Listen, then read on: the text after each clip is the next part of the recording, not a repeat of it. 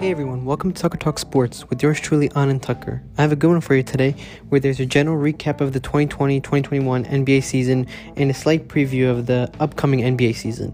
Here we go. So a lot has happened in the basketball world these past few months. First, I will be talking about the NBA playoffs and the finals, where the Bucks, led by Giannis, proved that defense can win championships, especially in an era with offensive greatness and shooting. Next, I'll move on to the free agency with some big signings, some big trades there, also some quiet moves, which I think helped bolster some rosters. Then I'll move to the draft, where there were some big names that I liked, and teams that I thought did well overall helped really ramp up their team and add some young studs. And then finally, I'll move to predictions for the 2021-2022 NBA season. MVP, playoffs and finals, some really good matchups, and more. So starting with the playoffs and finals, I'm going to first talk about the champs, the Milwaukee Bucks. What a great run for the franchise and for the future. Giannis solidifying his Hall of Fame career in my eyes. 2-time MVP, Defensive Player of the Year, Most Improved Player a few years back, and now Finals Champion and Finals MVP. He solidified himself as a top 3 player in this era, an all-time great, and he proved his heroics offensively and defensively. Able to get boards, able to get stops, some really nice blocks, able to shoot the ball pretty well, and prove his domination in the paint. Also talk about Middleton, putting some respect on his name. What a great closer and scorer he's come to be, especially in this finals. He had some big shots in some key moments and allowed the momentum for the Bucks. And then finally, Jrue Holiday. You always need a third dog for championship rosters. Look at the Bulls. You had Michael Jordan, Scottie Pippen, and then Dennis Rodman. Look at the Golden State Warriors. You had Steph Curry, Klay Thompson, and you had a dog in Draymond Green. Miami Heat, you had the dog in LeBron alongside Dwayne Wade and Chris Bosh. So Holiday was that dog for this team, hungry, tenacious, and he was great defensively. Offensively, he did have some slow points, but the role players were able to step up big time. PJ Tucker, Bobby Portis, and so many more. Moving up to the runner-ups, we have the Phoenix Suns. CP3, he had a great first 2 games of the series, but after that, he stepped off greatly. As a veteran, he struggled big time, and he was the leader of the pack. For a young squad, he needed to lead this team to success, and he did not fulfill that job. So I think most of the blame does go on CP3's shoulders. However, the young squad got some great experience. Booker, at age 24, showed some great poise. I don't like the comparisons to Kobe Bryant. I know he doesn't like it, but other analysts out there try to compare him to Kobe, which is unfair and hurting him more than helping him. But they do have great pieces there on that squad. Mikal Bridges played really well. DeAndre Ayton, he did struggle at some points, but he's still a young rising star. Cameron Johnson's a great bench player. And of course, they do have an unbelievable coach in Monty Williams. So the future is bright in a tough Western Conference. I think it will take some time, a few years, to get back on that stage once again in a tough Western Conference where you have the Lakers, where you have the Clippers, a healthy Warriors squad. It is going to take some time, but gaining this experience at a young age is definitely helpful. Moving on to one team that had a really surprising, great run in the playoffs were the Los Angeles Clippers. PG-13, Paul George, he had a great playoff run, minus the missed free throws against the Phoenix Suns in that close series. I think that Pandemic P name is gone now, and honestly, they could have won without Kawhi Leonard, with that injury. Young guards really helped. Terrence Mann provided a lot of juice on the floor, alongside Reggie Jackson, that veteran experience. A lot of other great role players stepped up into their roles. The injury of Kawhi Leonard definitely did hurt the team, but they still had a chance of winning. They still scared the Phoenix Suns and had a chance at winning the chip, honestly. They do have a great possibility of winning NBA championships, but it does depend on Kawhi Leonard committing to this Clippers squad. He did have this big signing recently, so hopefully he commits more to the squad. Hopefully he proves to be more of a teammate, more of a leader alongside Paul George, and then I really do think the results will show. And the squad that I thought had a disappointing run were the Philadelphia 76ers. In my opinion, and as many analysts said, they were a lock for the Eastern Conference Finals. However, they did not make it to that stage, unfortunately.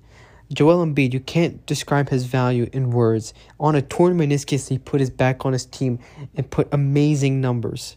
Seth Curry, he lighted it up on the floor. His three-point percentage was historically great in the regular season and the playoffs.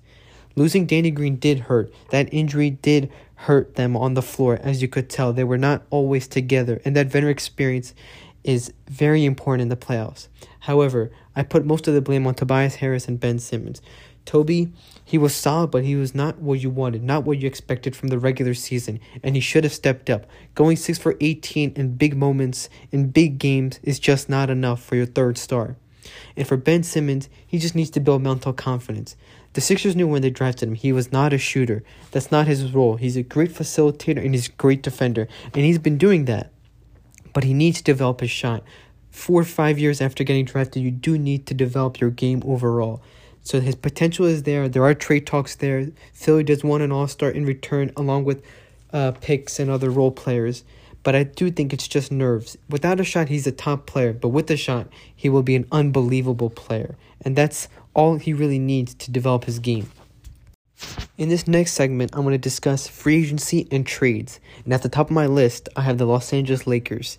They traded Kyle Kuzma, KCP, Montrezl Harrell, and a first-round pick for Russ Westbrook and a couple second-round picks. They did lose Dennis Schroeder, their point guard, Andre Drummond, a nice center, along with Alex Caruso, a valuable bench piece player. But in their signings, they were able to get a shooter in Wayne Ellington, an offensive elite scorer in Carmelo Anthony, Kent Bazemore, a nice role player, Trevor Ariza providing that veteran experience, Malik Monk, a nice young shooter, getting back Dwight Howard, another big player, another nice center, and Kendrick Nunn, a nice bench piece who could also be a starter if they really wanted to. So in my eyes, they did a lot of moves, but they were able to fix their depth immensely. No age concerns really, and they were able to improve their roster and improve their chances for winning. Their roster is honestly a recipe for total domination. With the king back, LeBron James, with a healthy AD, with shooters in Ellington, Carmelo Anthony, Monk, Kendrick Nunn, Ariza, plus getting another great ball handler on Russell Westbrook, it is a recipe for domination, and I believe they will be a top team in the NBA and have a real chance of winning it all. And as I just mentioned, in that Russell Westbrook trade, Washington received those key role players in Kuzma, KCP, Montrezl Harrell, and that first-round pick. And with those pieces, they were still able to sign Spencer Dinwiddie, who is coming off an injury, but is still a very underrated guard and valuable scorer in today's NBA league. So this is a much improved team with more vet experience. And what Washington is trying to do is they're clearly and finally supporting Bradley Beal now. They still need to do more in order to win the finals, have a remote shot of winning. But they are finally adding experience and key players for him to thrive in his role. This is a great first step. I do see them making more moves in order to help bolster their roster and have a chance of winning it all. But this is a move I like, and this is them finally supporting Beal on his path to success. Next on my list, I have the Miami Heat. Kyle Lowry for a sign and trade, able to get PJ Tucker, able to get Markieff Morris, but they did lose Kendrick Nunn, Goran Dragic, Achua on the process. They did re-sign Duncan Robinson to a 5-year, $90 million deal. Oladipo is coming back from an injury, so hopefully things go well there. But overall, I do believe this team got stronger, better, and added some more firepower. I think they're finally able to compete consistently with the top teams in the Eastern Conference, the Sixers, the Bucks, the Nets, so on and so forth. The core is still there. They extended Butler as well. The Bucks proved that defense wins championships, and they do have defense in Bam, in Butler. Kyle Lowry's underrated. They do have dogs in PJ Tucker and Markieff Morris. And the shooting is there with Hero, with Robinson, with Tucker, with Morris. So I do believe they'll have a better run next year. And I do believe they'll be able to compete at a more consistent level, and wouldn't be surprised if they make it to the conference finals with this group. Moving to the team with the most underrated moves in the league, I thought were the Chicago Bulls. DeMar DeRozan, Lonzo Ball, Alex Caruso, a big man, and Tony Bradley, who's quite underrated, along with Zach LaVine, Kobe White, Vucevic. So I do like their odds, and I do think they can be a surprising team. DeRozan is reliable. Ball is a great facilitator. Caruso is a great six-man key bench player. Vucevic is a top 8 center, and LaVine is now becoming a superstar. So I do think they'll be explosive. I do think there'll be showtime. I do think the Bulls will be back on their path to greatness, and they will have more respect to their name. They're definitely going to be a playoff team. I wouldn't be surprised if they make it to the semis and act like a team like the Atlanta Hawks were this season. And finally, I have the Boston Celtics. Brad Stevens moving up into that player operations, business, roster control type position. And they did get a new coach, but their moves in the offseason were quiet but strong. They did get Al Horford back, Josh Richardson, who is a reliable defensive guard, Dennis Schroeder on a cheap deal, Kendrick Nunn, and Enes Kanter. They did lose Kemba, but I do think Schroeder can fulfill that role. Maybe not as great an extent, but still solid. They did lose Tristan Thompson, but Horford is an upgrade over him, especially in that scheme. And Fournier, I think Richardson will fulfill that role as well as Fournier, if not better, because they do need defense. Jaylen Brown and Tatum are offensive firepower. Marcus Smart is their only solid, great defensive guard, but adding Richardson was definitely a smart move. So it's an updated roster, more reliable. They're defensively prepared now. They have the offensive firepower and capability to win. And so I do think this past season was a fluke, and they will be back to the normal Boston Celtics as they were a couple years back. The next segment is the NBA draft that just occurred. So I'll be looking at a few players that I really like in this draft, as well as a couple teams that knocked it out of the park. And so the first player on my list is Cade Cunningham. Historically great at Oklahoma State, the number 1 overall pick for a reason. 6'8", 220, so he has a nice frame. He's a guard-forward combo, and he'll be on the Pistons this year. His offense is great. He's not quite explosive, especially seeing how the league's moving forward in terms of explosion, in terms of jump and bounce and aggressiveness. His defense does need work at times, but he is a great facilitator. He's an awesome shooter, an awesome scorer. And so, in my eyes, he does remind me a lot of a Luka caliber player. And if he does play to that potential, he will do wonders for that franchise. The next player on my list is the number 2 overall pick in this year's draft, Jalen Green. And he screams scoring, explosion, high energy. He is a prototype as a player for the future of the NBA. He's only about 180 pounds, so he does need to bulk up, especially for that defensive end. Does need to improve some aspects of his offense in terms of passing and rebounding and things like that. But scoring is there, getting his head underneath and driving, shooting the ball well. And so for those reasons, he does remind me a lot of Zach LaVine.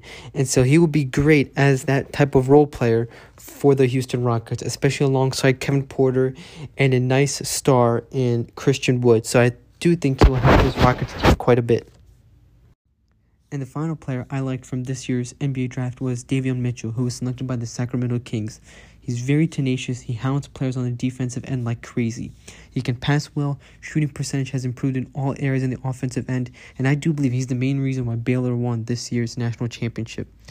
A lot of analysts say he's very similar to Drew Holiday on the defensive end and offensive end.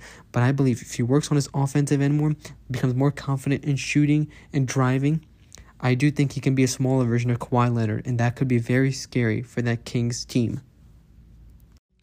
And moving to teams that did really well in this year's draft, I have the Atlanta Hawks first. So number 20 overall pick, they picked Jalen Johnson from Duke. And number 48, they picked Sharif Cooper from Auburn. And so Johnson is not known for his shooting too well, but he can score, put his head down, drive, and he can defend quite well. But this is a very good pick for the Hawks team because they already have a lot of shooting there. Trae Young, Bogdanovich, Herter. So they do need more size. The Bucks showed that size can win championships. And so the Hawks already have Capella and Collins, and adding another big guy with Johnson would really help them. And I do think it would bolster their team quite a bit. And with Cooper, it's a huge steal. It's projected late first round, early second round, but not slipping that far to 48. So he's a huge steal. He's a solid point guard. He'll be a great backup. Offensive-minded like Trae Young, so you can stick him in if Trae Young slips, or if he gets injured, or if he's, whatever that may be, you can put him right in. He will be able to perform at a solid level, and honestly, he could be a starter on another team. So this is a very good pick for the Hawks as well. And the other team that I thought did really well in this year's draft were the Golden State Warriors, picking John Kuminga, number 7th overall from the G League, and number 14th overall, they got Moses Moody from Arkansas. And so for Kuminga first, he's a great young player, only 18 years old, 6'8", 215, 220, so his frame is really nice, power, strong, explosive, loves to drive into the paint. Defensively, he can hold his ground. His main weakness is his shooting, but being on the Warriors, that's not going to be too much of a problem. He just has to know his role and fulfill it. You have Curry. You're going to have Klay Thompson coming in. You're going to have this number 14th overall pick coming in. Jordan Poole is playing well. You have Wiggins there, and he can be another solid role player, a young stud for this squad. And speaking of another shooter, we have Moses Moody. He can shoot very well. Projected to go top 10 overall, and him slipping to 14 was a huge steal for the Warriors. He can defend pretty solidly. He's inconsistent at times, but is still a great pick for this squad. He can develop with Curry, with Thompson, and under the coach Steve Kerr.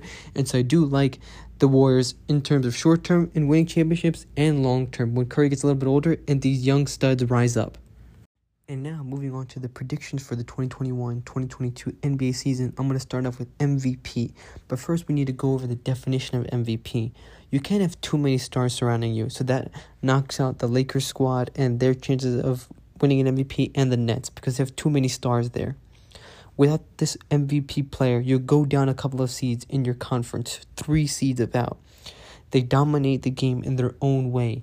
Maybe it's a lockdown defender. Maybe they're just overtaking shooting. Maybe it's in the paint and driving and scoring there. They have to be a great teammate and also a great leader, that voice from that team in the locker room especially. They have to be solid offensively and defensively. Maybe one is a little bit weaker, but they should have a strength in at least one and be consistent in the other. And finally, you have to be efficient on both ends of the floor. You have to put up those great numbers consistently. And so a player that comes in my mind right away is Luka Doncic. No help at all, and he is still a top 6. They are still a top 6 Western Conference team, the Dallas Mavericks. They are able to get out of that play-in tournament consistently. He's a great talent, like Larry Bird, that type of player, talented offensively. He does need to improve defensively a bit, but he is that star, and he could win MVP very soon at such a young age. Another player is Joel Embiid. Total domination in the paint. He can even shoot pretty well, honestly, for a 7-foot center. He is a leader. He has passion for that 76ers squad and for the city itself. He really embodies that toughness, that tenacity, that Philly drive. And you can tell these past couple seasons, he is getting more involved. He does understand what it takes to go far, and he is pushing for it. The only question is his health. But other than that, he can be a lock for MVP if he is healthy. And then another guy is obviously Steph Curry. He has young guys surrounding him, not many superstars. Klay Thompson's there. Hopefully he does get back onto that squad. But they are usually a playoff lock, especially if Thompson is there. I do like his odds. Health is not too much concern for him. And he is able to dominate the game in his own way, which is unbelievable shooting. So he could win it as well. And I do have a couple sleepers here with me. Bradley Beal and Jimmy Butler. Bradley Beal, he doesn't have too many superstars at all. He has those role players in Dinwiddie, Kuzma, KCP, so on and so forth. And so, if he's able to take this team and make him a top 5 team in the Eastern Conference, I wouldn't be surprised if he wins MVP. And same thing with Jimmy Butler. He doesn't have too many superstars surrounding him. Bam is rising, for sure. He does have great shooters surrounding him, no doubt about it. Kyle Lowry is out of his prime, so he is not a superstar in my eyes. But if Butler is able to put high numbers and make the Miami Heat a top 3 team, I wouldn't be surprised about him winning MVP at all, and that would be a great addition on his resume. In terms of playoffs and finals, for the Western Conference, I do see a Warriors-Lakers matchup with a healthy Klay Thompson, young role players in Kuminga, Moody, still have Andrew Wiggins, Draymond Green, that dog, along with Steph Curry, their leader. It is a recipe for greatness. Just like a few years ago in 2015-2016, I wouldn't be surprised if they made it to the conference finals and farther. The Lakers, I do think they have the experience. They have the players with the healthy Anthony Davis, with the facilitator Russell Westbrook, with LeBron James playing like he normally does, and those shooters in Carmelo Anthony, Ellington, Malik Monk, Nunn, so on and so forth. They have a real chance of winning it all. And they are probably the favorites. I do see it being more of an offensive battle here, and I do see the Lakers winning in a tight series 4-3, but I would personally root for the Warriors because it would be a great story for Curry, for Klay, and just for that Warriors dynasty in general. For the Eastern Conference, I have the Bucks and Nets. So the Bucks, they have more confidence, especially Giannis. Their defense is great. They've shown that defense can win championships, but really they only lost to the Nets by one toe, and that was Kevin Durant. He's still the best player on the planet, and with the Kyrie and healthy Harden, it's very, very hard to stop them. Maybe the Lakers have the only shot of stopping them. Giannis is great, but he is not a superhero. He doesn't have enough superpower with Middleton and Holiday to beat this Nets squad when they're fully healthy. And so I do think the Nets will win 4-2 in the series. And so for the finals, I do have the Nets and the Lakers. And this was the same matchup I called last year. And it all depends on health. The Nets, they do have less depth. It's basically those 3 superstars and a couple role players. And then you have the Lakers. More depth. I would say a little bit more firepower. But I do like the Nets' elite offensive talent. For defense, they just need to play consistent. They don't need to be great, just consistent. And I do think it's a toss-up here. But I do favor the Lakers here 4-3 in the series. So it will be a 7-game series. I do think the Lakers battle it out and win. But the Nets will come very close. And I wouldn't be surprised. It is a real toss-up here. And then the final note I want to add for this upcoming season are trades. And in my opinion, I do not see Ben Simmons getting traded, especially in the beginning of the season. The Sixers want Damian Lillard, Beal, or really nothing else. There is no in between. And so I don't see them being available until midway in the season. Dame will see how the Portland Trail Blazers did in terms of the offseason and see if this team has a real shot of winning. Beal will also see, does this team have a real shot of winning with these role players surrounding me? Maybe they need to trade for a superstar. If they can't, I think they will both request for a trade. And that's when I think Ben will become available and the Sixers will get one of those 2 players. But if they don't, they will keep Ben, and all Ben needs to do is really develop his shooting. Because other than that, he is a complete player in my eyes. And if he gets his shot down, it will be very hard to trade him then.